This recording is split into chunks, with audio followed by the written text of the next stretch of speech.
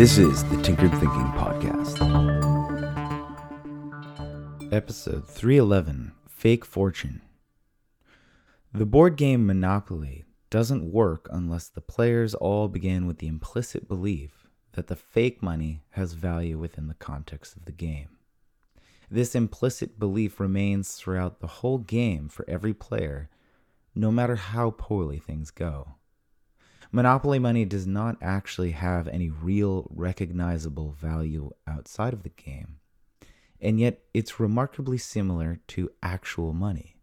Quote-unquote, real paper money may be adorned with a much greater array of markings that help validate and secure the authenticity of such money, but at its base, it is still a fairly worthless inanimate piece of paper, plastic, or rubber composite that we ascribe an imagined value to.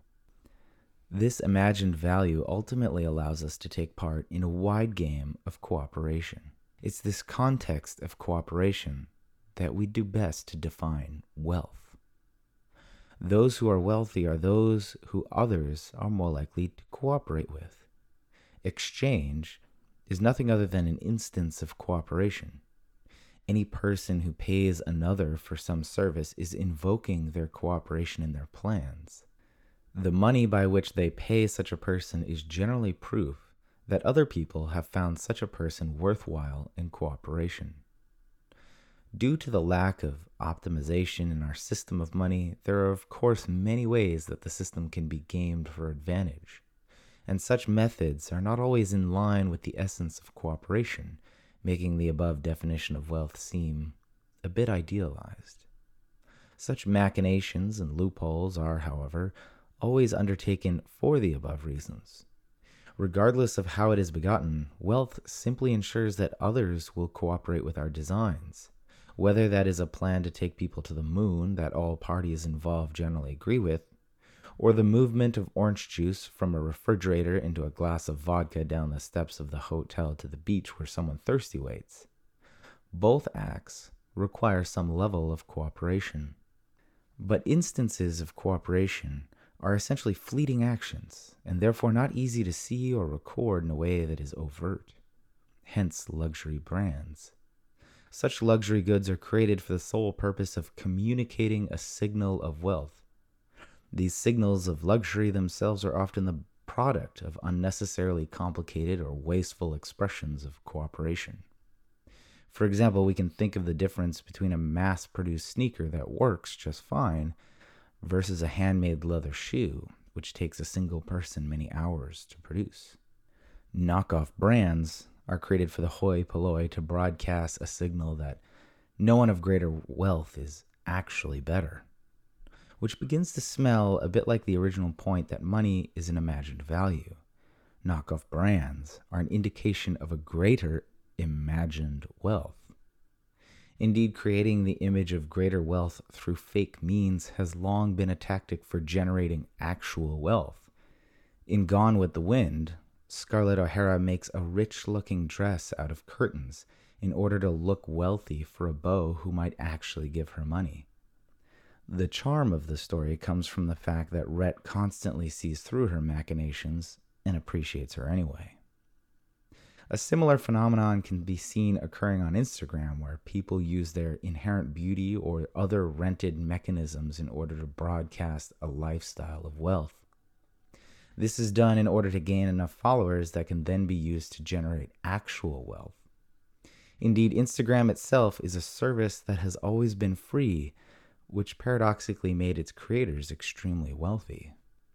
As John Steinbeck once noted, a fake fortune is just as good as any, and it is possible that all fortunes are a little fake.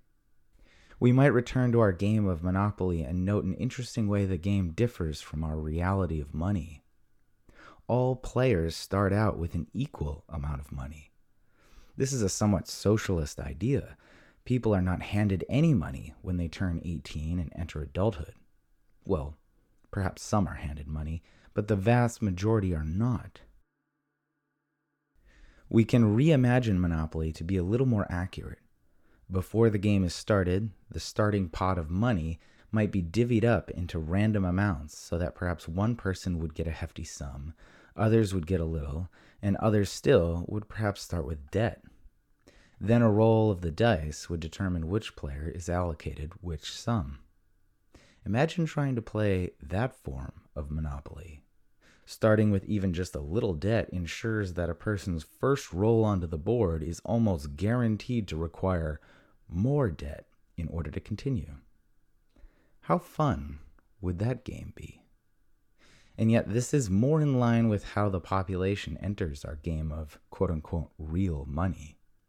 This may have its benefits, and the drawbacks are perhaps clear with our reimagined game of Monopoly, but the underlying question has nothing to do with money real or imagined and everything to do with cooperation. If money is the medium through which strangers cooperate, and if at the end of the day cooperation is truly humanity's greatest superpower, we must wonder if our current systems of money and price are well optimized for cooperation. This is the Tinkered Thinking Podcast. Thank you so much for listening. If you find the Tinkered Thinking Podcast valuable, there are many ways you can support it. You can review it on iTunes, you can share it on social media with your friends, you can blog about it or discuss it on your own podcast, or you can support it directly, and you can do this on the support page at tinkeredthinking.com. Both one-time support and monthly subscription support options are available. Thank you for your support of the show. It's listeners like you that make all of this possible. Any feedback or questions are always welcome, so feel free to reach out. And until tomorrow, remember to be careful about the context.